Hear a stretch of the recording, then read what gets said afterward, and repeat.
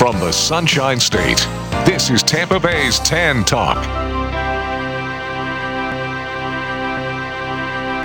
Hey listeners, this is Robert from Nostalgic Radio and Cars. We all love to eat. Well, I would like to tell you about my friends at the Rib Shack Barbecue on West Bay Drive in downtown Largo.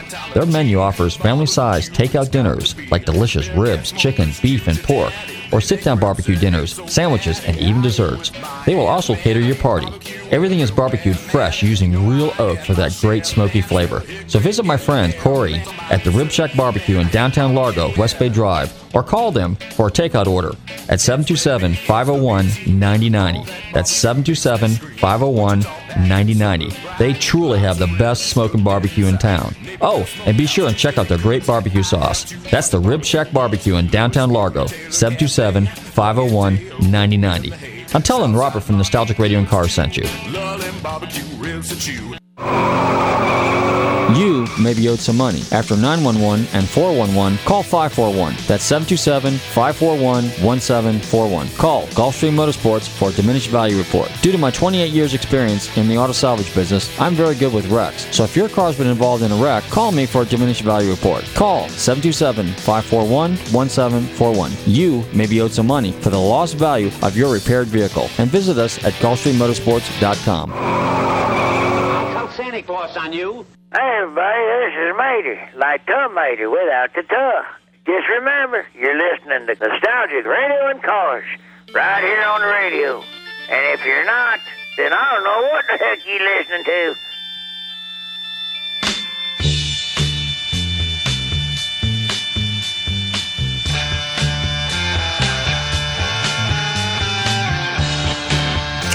Okay, listeners, welcome. You're tuned in to Nostalgic Radio and Cars, and I'm your show host, Robert. Run your computers and Google TanTalk1340.com, and you can see us live here in the studios in downtown Clearwater. Don't forget to check out our website, GulfstreamMotorsports.com, where you can find out all about us. And if you've missed any of our past shows, 500 and, I don't know, somewhere in the 90s shows, don't forget to check out, NostalgicRadioandCars.com. Good evening, Bobby. How you doing? I'm just jolly. Just jolly. Should be more like, ho, ho, ho, ho, ho. Merry Christmas, everybody. You don't like that one? Okay, well, that was my rendition. How was yours? That was an authentic one. The one you played was kind of like a recording.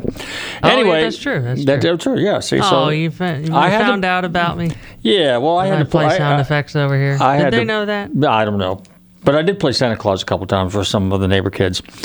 Anyway, Merry Christmas, everybody. This is our Christmas show. We got a very, very, very special guest coming on the show here in a few minutes.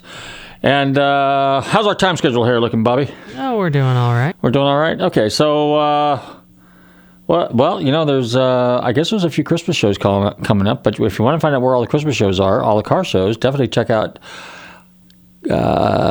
man, my mind's going blank. FLAcarshows.com, right? Is that the one? Yeah. And I'm not sure, but I think Leadfoot Cities is doing their event this week. We usually go to the third Saturday of the month. We usually go to the villages and check out what's going on up there. But I know they had a Mopar show here recently. So there might be something going on up there. Of course, there's always something going on at the villages. Big shout out to a couple of my friends. Everybody that's tuned into our show over the years. Big shout out to my good buddies over there at Midway Shoe Repair, because I had a flat today, so I had to get that thing fixed. So now I'm sold. My soul's healed. How about that? I think he's got a little something on the wall about something to that effect. But at any rate, we got this very special guest. He's on hold. Oh my gosh! All right, ladies and gentlemen, here we go. We'll be right back. Stick around for the next hour. This is going to be a great show. You're going to truly enjoy this, and you're going to truly enjoy this guy. And you're going to know who this guy is. All right, ladies and gentlemen, it's time to introduce our very special Christmas guest for this evening. I'm delighted to welcome back to the show our favorite car guy, Jay Leno. Jay, how are you this evening? Good. Merry Christmas to you, too. Yes, absolutely. We're only a few days away. Well, this is just a real treat. So I understand you've been very, very busy. And you know what I do a lot? When I'm sitting here and I'm doing my appraisals or I'm working on paperwork, I always tune into Jay Leno's Garage. And I truly get a kick out of it because it amazes me of all the guests that you have on there that surprisingly are interested in classic and antique cars. So I just kind of wanted to have you share with us some of the guests. But one question that goes through my mind is when you bring these cars out and you have these guests get in the car, especially some of the very rare cars that you actually own, do you kind of like get really, really nervous when they get behind the wheel and they're not really the kind of driver car enthusiast to the extent that you are? No, not at all. I mean, there are two different shows. There's Jay Leno's Garage on YouTube, which is more the technical aspect of the cars and not so much, the celebrity angle. And then there's the Jay Leno's Garage on CNBC, which is kind of like a rolling Tonight Show. You're doing an interview with a guest in a car, and it isn't so much a lot of times about the technical aspect of the automobile. It's about, my dad took me for ice cream every Sunday. The family went in one of these, an old Packard or whatever it might be. But no, I don't get too nervous. And no, not really. During COVID, we weren't allowed to have two people in the same car under the rules. So we always had a second car for the other person to drive, and we talk via, a headset. And that worked out okay, actually. It wasn't too bad. It wasn't too intrusive. So, but no, I don't really get nervous. No, I mean, when you talk with Tim Allen or Jerry Seinfeld or any of these kind of guys, they're real car people. Once in a while, you get somebody who's not really a car person, and it's just sort of funny, How do you go about getting some of the guests? I mean, do you kind of like, I know that when you're on your TV show, the Tonight Show. Well, here's how it works. Okay. You call them up and you go, look, I don't care about your cocaine bust. We're not talking about how bad your movie bombed. We're not talking about your divorce. It's strictly cars or motorcycles. That's all it is. And if there's anything else, we edit it out. And they go, oh, sure, okay. Because, what happens is a lot of shows are looking for ratings, or they're looking for some exclusive, we got so-and-so to open up about his divorce or whatever, But that's not the case. And most of the people we've had on the show, I know from The Tonight Show, John Hamm and all. John Hamm, a huge car guy. A lot of these people, they know that's what I'm doing. They've seen this show. Other people say, oh, yeah, no, Jay's not going to go there. Oh, okay. Because all you have to do is, break the trust once, and then word spreads pretty quickly.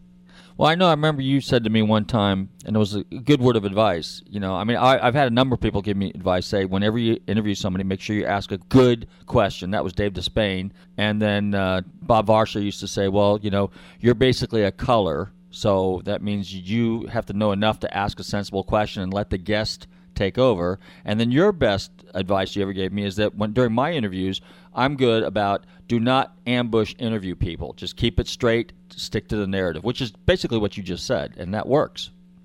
Yeah, and that works. Nobody likes to have somebody jump out of the bushes and, with some stupid question. But I know from the entertainment angle of it, because it happens to me too. Like, you never answer a question; you always break your silence. I've never been silent my whole life. I'm talking all the time, so I don't know what my silence was.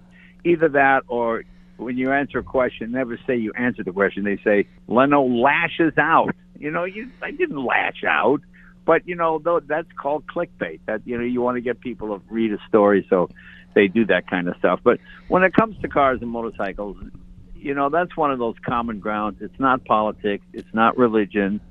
It's like talking sports. You can debate the advantage of a dual clutch transmission versus a manual transmission, whatever it might be, and it's fun. Last week or the week before last, we had Wayne Carini on, and Wayne and I were kind of jaw-jacking a little bit about the electric car, and he was telling us a story about how he had one and he was a little unsure about it. It was a little unsettling because he was worried about, running out of juice and not being able to, because he's out in the country a little bit. So I made a comment to him. I said, what we should do if everybody's game is, it would be interesting to have, let's say, like a round table, have two guys that are, and I'm not necessarily a big fan of electric cars, I get it, but you are, Wayne and I aren't, and I thought if we could get another person on that would be like in your corner and just have a real civil debate about, the pros and cons about electric cars, because I'm just curious. What I don't like is the fact that they're trying to force it down our throats when there's other alternatives. There's hydrogen, there's the alternative fuels, and some of this other stuff, and nobody talks about that. But it's not really, that's the American way. I mean, when home recording came out, Beta was better than VHS. But VHS was cheaper to manufacture. Okay. So manufacturers flooded America with VHS tapes. They bought up libraries so there was enough movies. Okay, so everybody just went to VHS and tape fell by the wayside. I mean, that's the way it works. You come up with something everybody likes or everybody can agree on, and then you go with it, whether it's the best solution or not. You know, you go to Europe and they don't have 110 volts. They got 220 because that's better. But we started our country on 110 volts. So, okay. So we're 110 volts. I mean, it's was the gasoline car forced down our throats in 1911 when it replaced horses? I don't know. But the government saw the advantage of it, or people saw the advantage of it. You know, for new technology to succeed, it can't be equal. It's got to be superior. It's the reason the Wankel engine failed. Great motor, lightweight, fast, not a lot of torque, but fun to drive, high revving, extremely smooth. But it did tend to use oil, and it did tend to get 2 to 4 miles per gallon less per mile than gasoline, than an internal combustion engine. So consequently, it hung around for a while, and then eventually it fell off the cliff. And if you go back to 2011, when electric cars, the maximum range was 200 miles, that was, okay. If it had stayed at 200 miles, the electric car, I think, would go the way of the Wankel. But now you have the new Mercedes EQS, 621 miles. You go, wow, 621 miles. You can drive LA to San Francisco, no problem, you know. I find I deal with people in show business who know nothing about cars, and they like electric because there's no maintenance. I mean, I've had a Tesla for 7 years. I just got a new one. It never, ever went to the dealer, and it never, ever was serviced other than, you know, a flat tire. That's it. And so you go, oh, that's pretty convenient, you know, and that's what makes it easy to live with, you know. I mean, when I go out to the garage, if I'm driving the Tesla, I've got, quote, a full tank every day because I leave it plugged in overnight. And I have that Tesla Plaid, and that has a range about 390, 400 miles. And that's more than enough on a daily basis. Because in L.A., gasoline is between $5 a gallon and $6.60 a gallon, which is crazy, but that's what it is. I mean, I went past a gas station in Beverly Hills, and they were advertising, they were bragging that it was $6.60 a gallon on the sign. I'm going, really? Okay, so I can fill up for $100 a week with a gas car, or I could run the Tesla and have not only the fastest accelerating vehicle you could buy, bar none. It costs me maybe $20 a week to run, if that. You know, so to me, the advantage of electric, it's sort of like smoking. It's bad for you, and eventually people just stop doing it, and the government gives you incentive to stop doing it. And I mean, I think you're going to have internal combustion for a long, long time. But, you know, you go back 120 years ago, and it was steam, electric, or internal combustion. And each one had a third of the market, and each one was pretty good. The electric car didn't win because I have a 1909 Baker, and that goes 80 miles on a charge, which is impressive. But most people did not have electricity in their home. So the idea of plugging it in, and of course charging time took a long time back in those days. So that really didn't work out. And steam, although extremely reliable and torquey and quiet, was just dirty and messy, and you had to get under the car all the time and light it with a match and do all that kind of stuff. So you see why that got replaced by the internal combustion engine, you know. And steam ran everything from 1800 to 1911, then internal combustion from 1911 till now. And I predict, I mean, a kid born today will probably ride in a gasoline car about as often as you ride in a manual shift car now. I mean, most people today have no idea how to drive a stick shift. But they're still around, and you can still get them via Porsche or Corvette. Well, Corvette's gone too. But, you know, so, I mean, it just sort of takes its toll. I You don't have to buy an electric car. But if the incentives are good enough, then people do. So I don't know. I wouldn't like to see them ban the gasoline car. But what happens is you just make it inconvenient, The idea that when you get a gasoline, first you bring it in for the 600-mile change, oil change and service. That's what, a few $100. And then you have every 3,000 miles, 5,000 miles, an oil change. You got to go somewhere, get the oil change, filter, flush it, do all that. With an electric, there's nothing. I mean, you don't do anything, and it's pretty crazy. What's the life expectancy of the motors? I mean, if there is something, since you're familiar with them, if something is to go bad, what would it be? I mean, are there electronics on board? Well, I mean, my 1909 Baker Electric, when I got it, I restored the body, fenders, and the interior. The motor needed nothing. I mean, I opened up that motor, took the covers off. It was the most beautiful hand-wound copper you've ever seen. I mean, it looked, brand new because it's not running in fluids or dirt. So maybe you clean the commutator a little bit or something, but it sat for 50 years. And I put power to it, and boom, and it ran. I mean, electric. I had my Tesla Model S. I had it 7 years, and maybe battery degradation was maybe 5%. Instead of 240 miles on a charge, it was 231 or something like that. But that's the most it ever lost. So the battery lasted, the 7 years I had it, I never did anything to it. The motor has never been looked at. There's no fluids to change other than maybe brake fluid. But even brakes last almost life of the car because when you lift off the gas, it decelerates and it works as a brake. So you only really ever use the brakes when you tap the pedal to come to a full stop. So it was pretty amazing. I mean, my 1909 Baker, I've got a very early Tesla engine, a Nikolai Tesla, not Tesla cars, a Nikolai Tesla engine from the late 1800s. And, I plug it in for people once or twice a week when they come to the garage. Again, I've never done anything to it. It runs perfectly. It's quiet. And it makes electricity. So,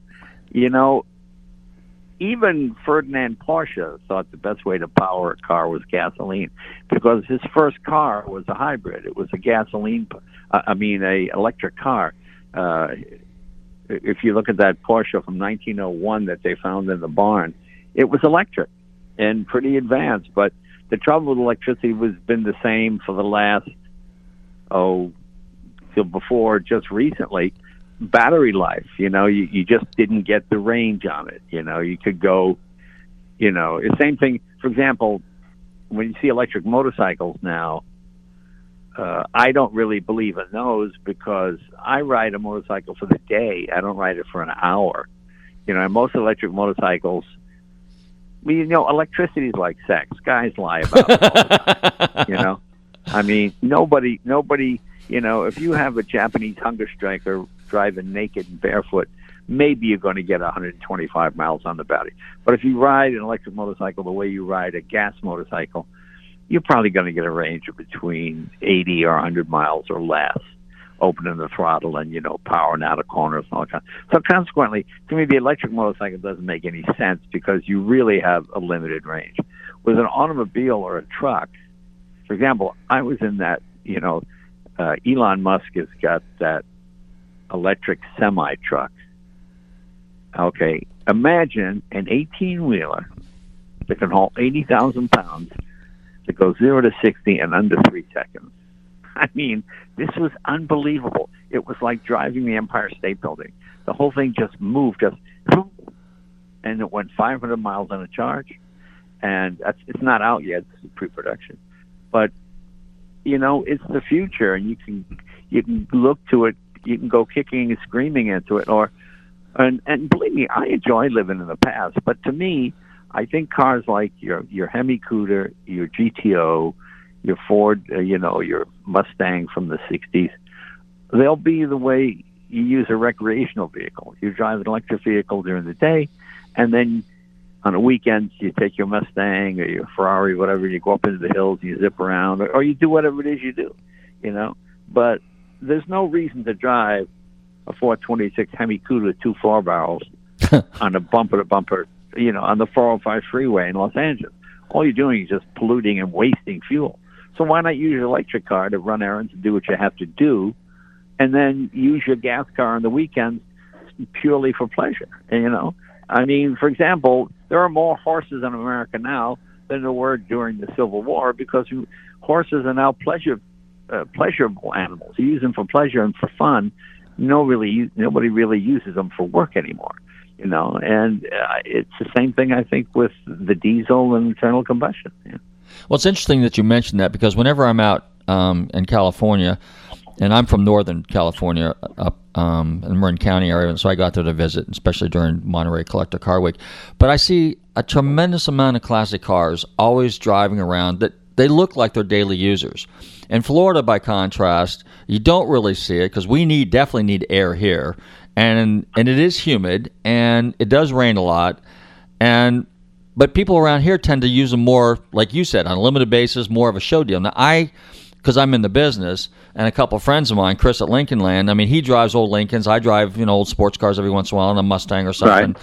And you're right. I mean, but that's just for buzzing around here locally or something. But if I've got to take a trip, I jump in a 2017-18 car that I bought at an auction or something like that, drive it for a while, and it's reliable. Exactly. And because of the comforts, yeah. I mean, I think, for example, it is easier to restore an antique car today than it was 40, 50 years ago. I remember going to car shows as a teenager, and there'd be a Duesenberg or Packard with 3 truck tires, only one of them was a white wall, and because it was the only tires available. And the guy would win the show because at least he found tires, Now people make tires with 3D printing. You can make almost any part. So I mean, I'm optimistic. It looks good. I mean, obviously the junkyards are all gone, and you can't, I bought a piece of chrome trim for my 57 Buick that would have been $15 when I was a kid. It was $1,000 now because you're just not going to find them anymore. When you were younger, I think didn't you say, or you were telling us once that you used to work in a garage and you were kind of like a wrench there for a while in New England? But yeah, I worked at Wilmington Ford in Wilmington, Massachusetts. We did what we used to call odometer recalibrations. A car mistakenly came in with 90,000 miles.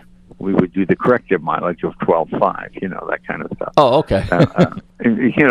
Now I worked there, and then I worked at Foreign Motors in Boston, which was, it sounds funny to call it Foreign Motors, but that's what it was. We had Mercedes, Peugeot, Bentley, Rolls-Royce, Citroën, and a few others. We just sold foreign vehicles. Yeah.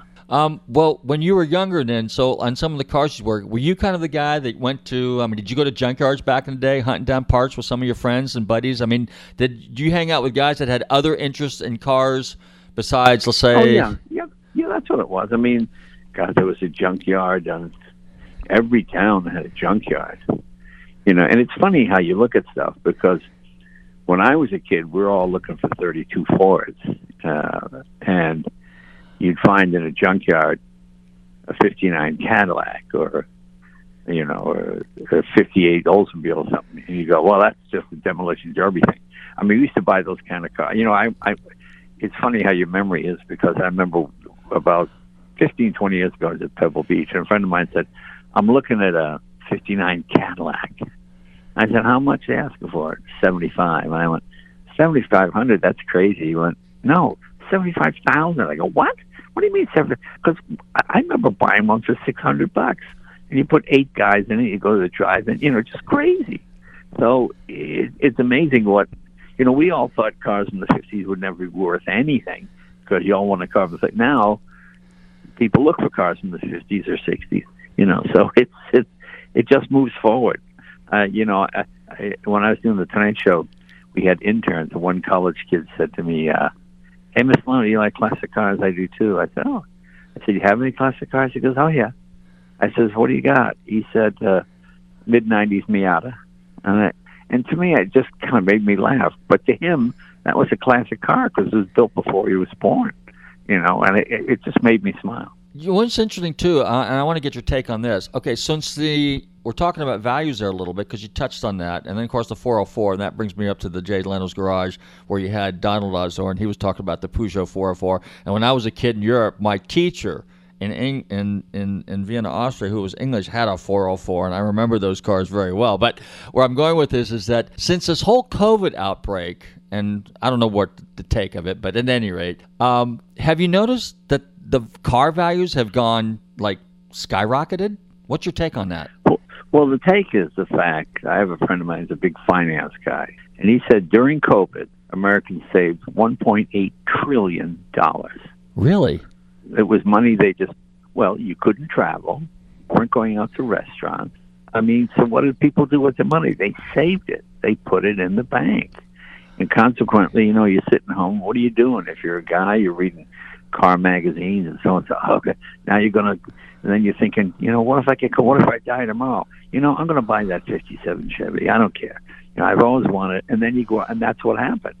So consequently, the prices all sort of skyrocketed because people thought, screw it, I'm just going to get the thing I've been looking for, like that Corvette or whatever it is, or they want, Mustang.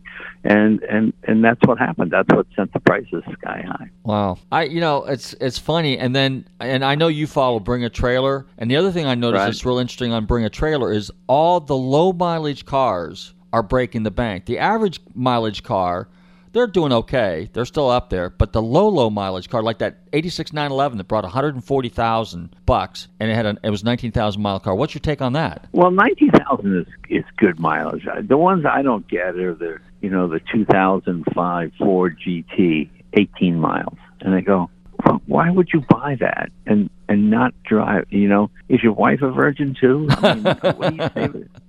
And what are you saving this for? It doesn't make any sense. And to me, I find, in America, there's still this myth that a car is worn out at 60,000 miles or 70,000 miles. I've got a 68 Mercedes 6.3. It's got 326,000 miles on it. I use it all the time, and it's pretty bulletproof. I've got a Lamborghini Countach, which I've had for 40 years. 38 years. And it's got over 76,000 miles. And it runs, if you run them and you use them for their intended purpose, to me, these guys that let a Ferrari or something sit, okay, so half of your engine is under the oil, and the other half is above the oil. Up to about the crank seal. Everything below the crank seal is nice and lubricated. Everything above that is dry. And when you fire up a car that hasn't been run in 15 years or 10 years, boy, you're just doing metal on metal. It's like driving at 10,000 miles on that initial startup. I think I'm probably maybe exaggerating a little bit, but I think there's a certain amount of truth to it. I know seals dry out. The crankshaft, half the seal is in the oil, and the other half is dry. Well, the part that's dry, as soon as you fire it up, it's going to be brittle. It's not going to be soft and pliable like the other part of it because it's been out in the atmosphere. It's not under oil, it's getting air. It's getting moisture, So to me, I never look, mileage doesn't bother me that much unless something's just been beaten to death, But for the most part, no, I don't worry about that. Well, because I have people ask me that all the time, because every once in a while I'll buy a Porsche or I'll buy because being a dealer, I just kind of buy some stuff every once in a while, maybe a little BMW, a Mustang. And everybody asks, well, what's the mileage? And I said, well, it's interesting, particularly with 911s, is Porsches is just, and that's the one anomaly with cars. There's something about a 911, I don't know what it is. It's magical, I guess. Everybody wants one. Everybody likes them. They don't break. They're pretty decent cars, particularly the late the 70s cars, the 78 to 89 cars. But you just answered your own question. For example, like whenever I would watch Reed in Car and Drive or Road and Track, they do the shootout. Right. And it'll always be the Corvette and the Porsches win. The Ferraris and the Lamborghinis, either they don't show up or there's some problem because people don't drive them in their intended manner. You know, a Corvette is meant to be driven hard, and so is a 911. And they want you to drive it hard. They want you to test it to its limits because it's been built to its limits. You know, when you talk to Porsche you talk to Ferrari guys, and they brag that their Enzo they bought 28 years ago still only has 1,800 miles. And you talk to a Porsche guy, and he's got 200,000 and bragging about it. Yeah. And it's still running. I mean, my 6.3 Mercedes, I love the fact it's got 326,000 miles on. All cars, I've replaced the air suspension and fixed things, but the basic motor is real solid. You just change the oil and you treat it properly. You let it warm up, and you know all that kind of stuff. And they run fine. It'll last forever. You know, I bought a friend of mine, a guy I went to school with. He and I would always talk cars, you know, and I felt kind of bad because I had all these fancy cars and he had an old Triumph, you know. So I said, I'm going to surprise him.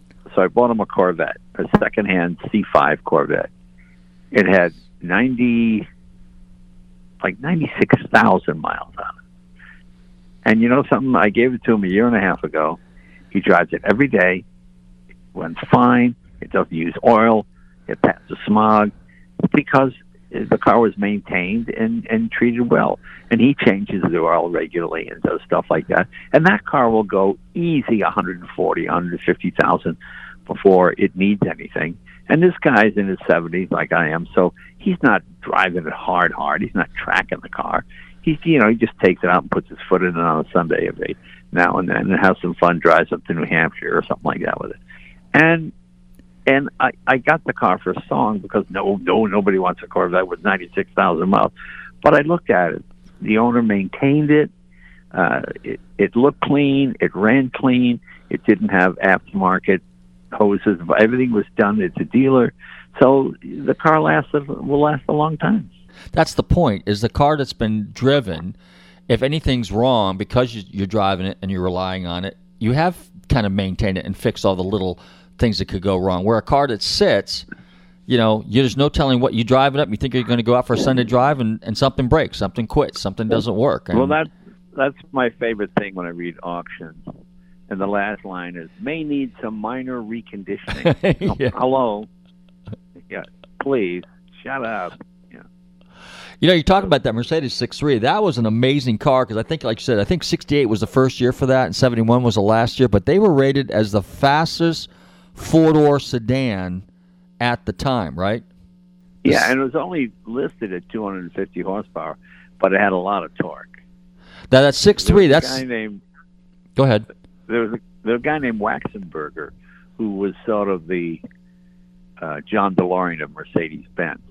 You know, Mercedes-Benz in America, they had a six-cylinder carbureted engine with a four-speed on the column, and they were competing against Cadillac and Lincoln, you know, and people thought, why would you pay more for fewer cylinders and no electric windows? No. So what Waxenberger did was he took the engine from the 600 Mercedes, right, the grosser Mercedes, and he stuck it in the 450, and stuck it in the, you know, the regular four-door sedan body without telling his bosses. And he would roar past his boss's window with this thing. And the boss goes, what the hell is that? He said, here, drive it. The boss couldn't believe how fast it was. And then he told him, they said, well, let's just build a few of them because nobody's going to buy this. And, of course, I think they only built about 6,000, but for them that was pretty good. And it was sold out. It was a huge hit because finally it was a car. You know, in America, horsepower beats everything. I remember Don Garlics reviewed it for Hot Rod magazine. He was stunned about how complicated it seemed at the time with, you know, fuel injection and overhead cams and stuff we could only dream about, you know. Wow. Let's talk a little bit about some of the guests that have been on your show. And we were talking earlier about motorcycles. Didn't you do an interview with Keanu Reeves one time on some of the motorcycles? Yeah, I like Keanu. Keanu's a great guy. Keanu started his own motorcycle company. Keanu's always been a biker. British bikes. I remember in the 90s he would come to the Tonight Show on his Norton 850, or was his a 750? I can't remember. But anyway, his Commando. He would drive that. We would always talk cars and motorcycles. And then he started his company called Arch Motorcycles, and they build the whole bike. I mean, It's not using anybody else's engine. It's the engine they designed in-house, and it's a very nice motorcycle. And who are some of the other guys that you've had on your show that you find really, really interesting, that are kind of in that same league, that same caliber, that kind of are true and what you and I would consider true car or motorcycle connoisseurs that you've interviewed? And Tim Allen certainly is. A real car guy. I mean, Tim grew up in Detroit. He grew up around Woodward Avenue, so he was involved in that whole scene back in the 60s, back in the day. So he knows his cars, especially American Iron. And, he's got a Dodge Demon and all kinds of stuff. He's the real deal. Seinfeld, known, of course, for Porsches. John Hamm is a big car guy. I'm trying to think who else. Arnold Schwarzenegger. Schwarzenegger likes this. He likes, I have this tank car, and he goes, Jabs, who have this car. I want you to tell me the tank car is fantastic. He goes on and on. But he's a car guy. He likes interesting stuff. You'd be surprised. Who I just had on the show was of Hall & Oates, John, and huge Porsche guy, amateur racer, very successful, and he just had Rod Emery build him a custom 356. It's just beautiful. So there's a lot of car guys out there. When you add your car collection, now you have the warehouses down by the airport there in Burbank.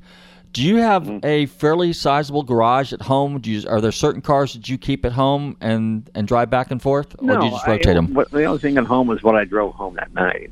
Oh, really? I don't. Well, I mean, I have a couple of motorcycles at the house, but no, usually it's my wife's car, and then whatever I drove home that night, I use.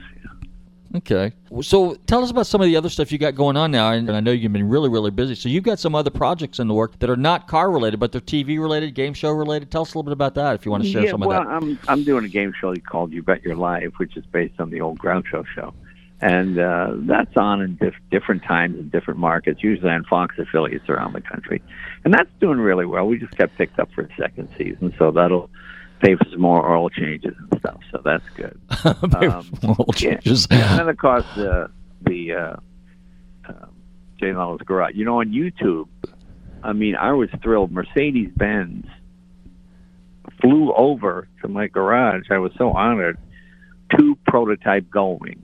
One of them made of magnesium from 1952 and 53.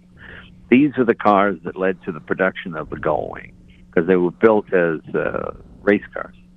And the magnesium one is amazing. It is lighter than a Lotus. And the magnesium is so paper thin.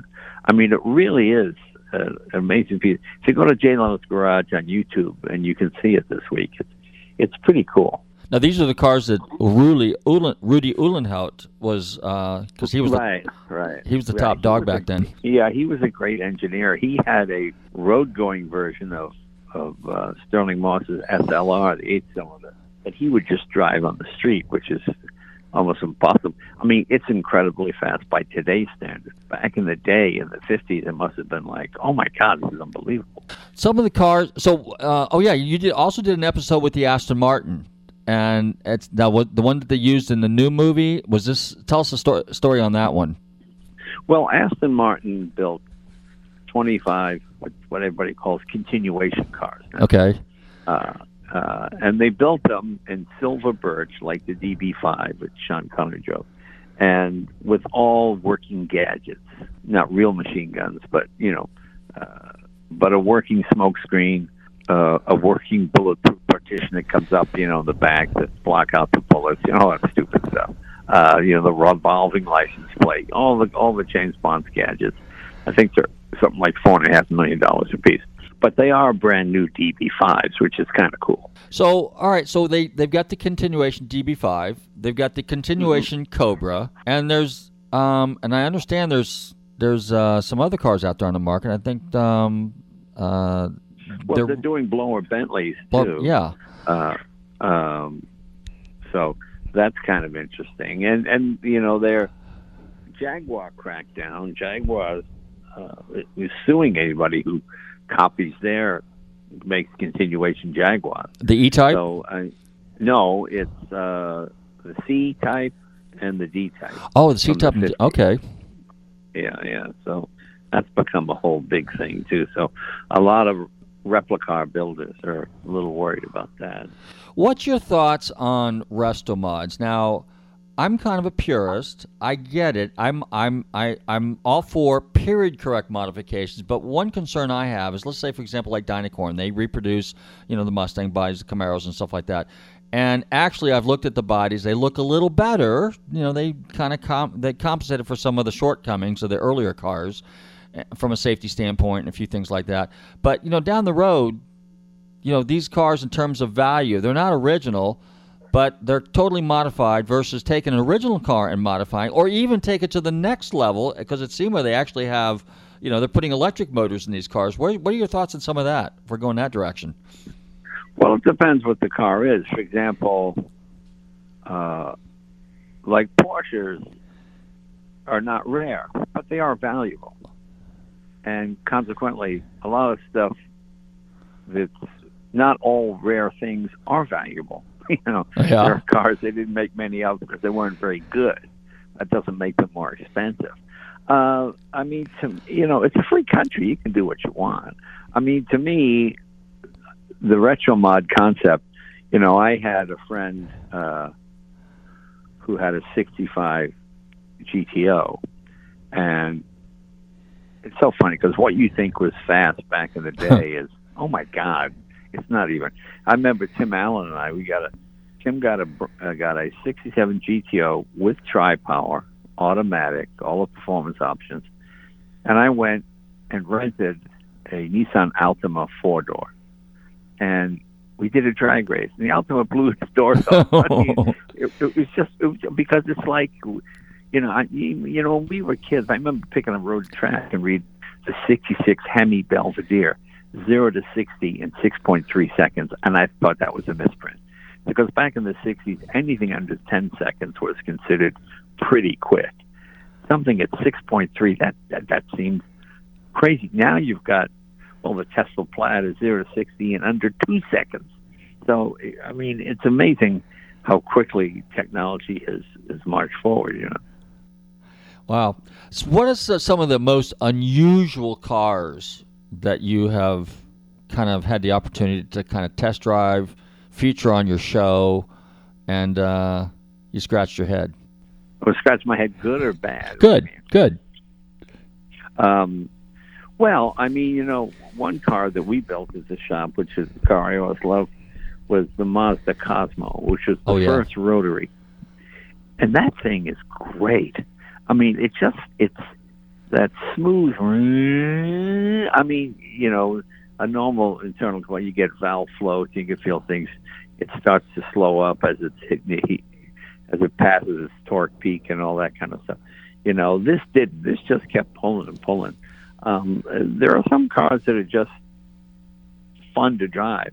To me, I drove Steve McQueen's XKSS, which was essentially what the XKSSs were.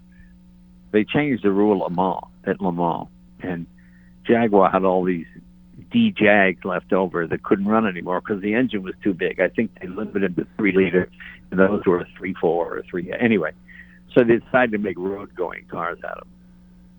That 1957 XKSS, that was one of the greatest cars I ever drove. Fast like a modern car, small. It's so funny when you talk to kids and they think a light car is anything under 3,000 pounds. This was under 1,500 pounds. Just crazy. And so consequently, every time you subtract weight, you just add horsepower. And this thing was really fast, was fun to drive, made all the right noises. That was an impressive car. These two cars I have this week on J-Lo's garage, the two Mercedes, that magnesium car, oh my God, for 1952, Jesus, it's fast. And of course, the Duesenbergs. I'm a huge Duesenberg fan, and to me, that is the greatest engine of the era. I would read about the Mercedes SSK and all that. That was single overhead cam, and I finally drove one. I go, wow, now this can't hold a candle to Duesenberg. Duesenberg will just blow the doors off this thing, which it does. So I think Duesenberg, that XKSS, one of the cars. What made the Duesenberg so special? I mean, mechanically. Well, what made it so special was in unsupercharged form, it made 265 horsepower when a Model T had 22 horsepower. At a time when most cars could barely go a mile a minute, a Duesenberg could go 130 miles an hour. With the superchargers, 320. I mean, all Duesenbergs were built in 1928, all engines. It just took 10 years to sell them because the Depression hit. But it was a 420 or 421 cubic inch, straight eight, twin cam, 4 valves per cylinder. I mean, just an amazing motor. The crankshaft, each end of the crankshaft was filled with within the weights for balancing. You had mercury, so that would slosh around and take out any sort of harmonic or imbalance. I mean, it's an amazing car. It's probably one of the few cars in the late 20s that you can drive on the street and keep up with modern traffic.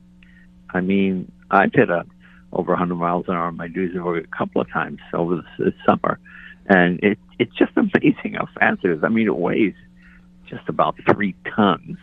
Ooh. Because they didn't know the tensile strength of metal, so they just make it as strong as you possibly can. And you had a engine and frame were 4,400 pounds without the body on it. Like, I've got a Duesenberg chassis that I drive just as a chassis. It's just a seat, steering wheel, and the engine and the transmission, of course. And it's hilarious how quick it is.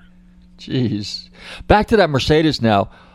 Okay, so the body is made out of magnesium. How did they actually? Because magnesium generally is brittle, and so exactly? And you can't weld it, although some people can.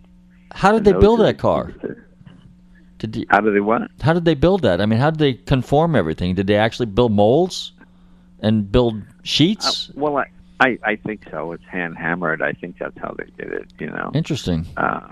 Yeah, it is interesting. It's a fascinating piece of kit, this thing. It's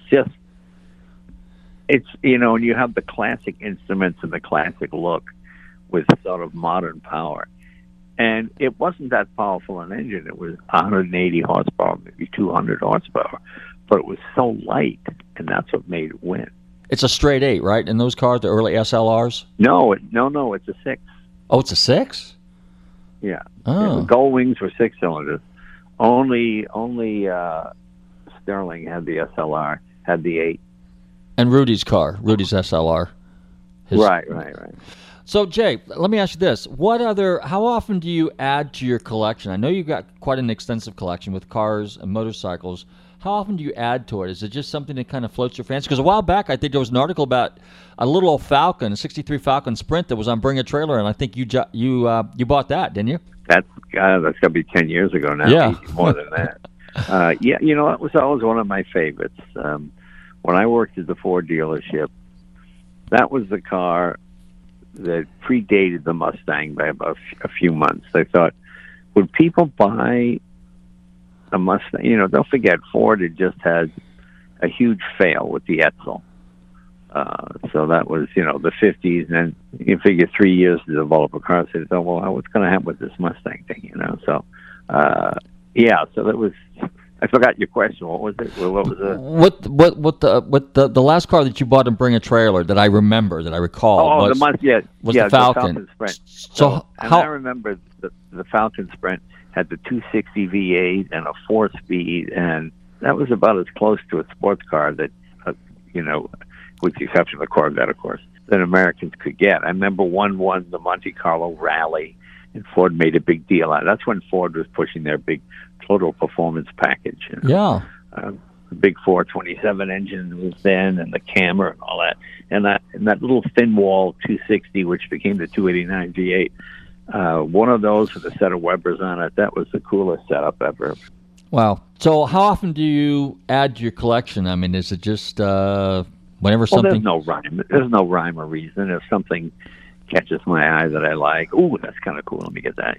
Is there something out there that you've always wanted that's eluding you?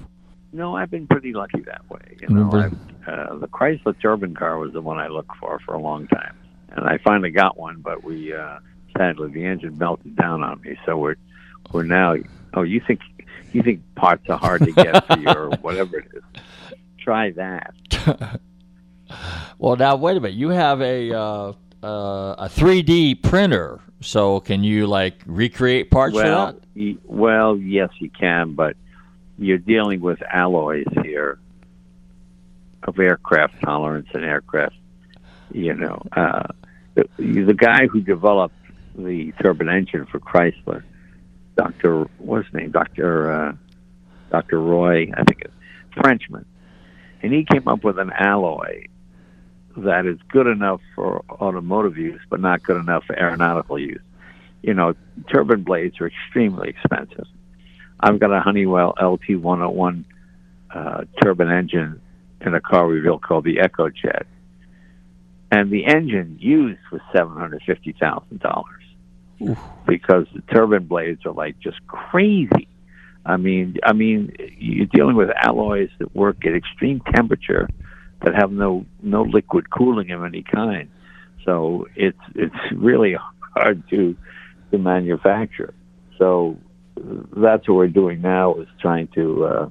We managed to track down a bunch of old guys who worked on the turbine project in the '60s, and they're developing some stuff for us, and it's going to be exciting. We're going to have a brand new turbine engine by the time we're done.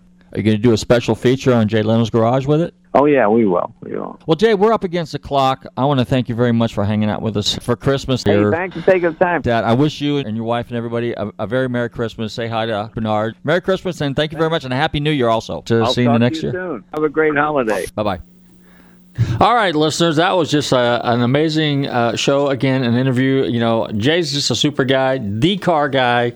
I don't know what else to say, but you know what? You can tune in here every Tuesday night between 7 and 8 p.m. on the Tan Talk Radio Network, and you can hear some fascinating and legendary interviews with some fascinating and legendary people in the motorsports world, and on occasion music. Now, we got some musical guests lined up here soon, so stick around. They're going to be maybe firing up their Stratocasters. In the meantime, everybody, I want to see you guys at some of the car shows. There's a lot of stuff going on. Enjoy the holiday. Spend a lot of time with your family. And don't forget to check us out here all the time. Follow us on Facebook and check out our website and spread the word. In the meantime, everybody, stay safe, drive carefully, love your family, and Merry Christmas.